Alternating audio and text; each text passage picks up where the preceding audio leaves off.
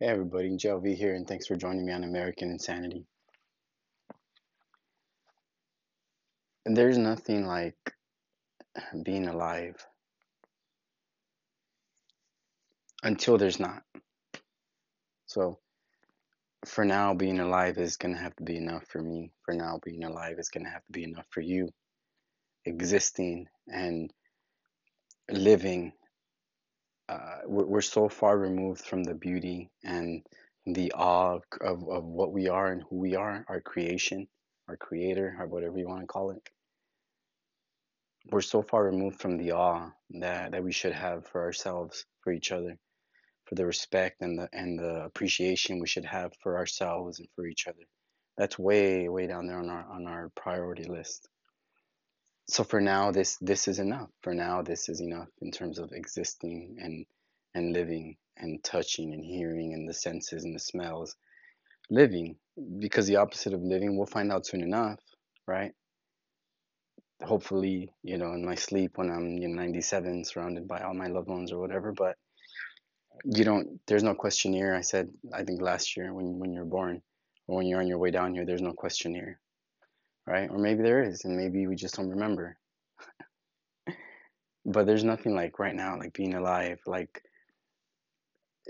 just enjoying the breeze, the palm trees, the birds, your loved ones, the beer, the meal, the drug, the sex, the person. Um, Life is full of those moments, and life should be one big moment of appreciation and of love and of existing. It should be one just continuous moment of that, right? And whenever there's a conflict, whenever there's trouble, whenever there's something in the horizon,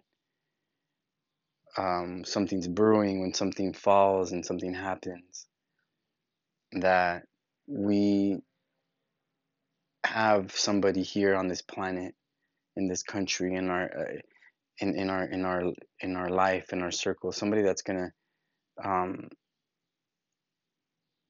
have our back, that has our back. There's no worry on our end for basic necessities. There's no worry on our end for the things. Essentially, as we live, I'm envisioning human beings, humanity, just getting rid of the things that worry us more and more, getting rid of the things as we evolve, the things that make life hell, make life a hang up, make life oppressive and sad for some people. As we live, we just get rid of more and more of that stuff. The oppression, the racism, the negativity. We just get rid of it more and more and more so that life can become one continuous, just happy ending, happy story.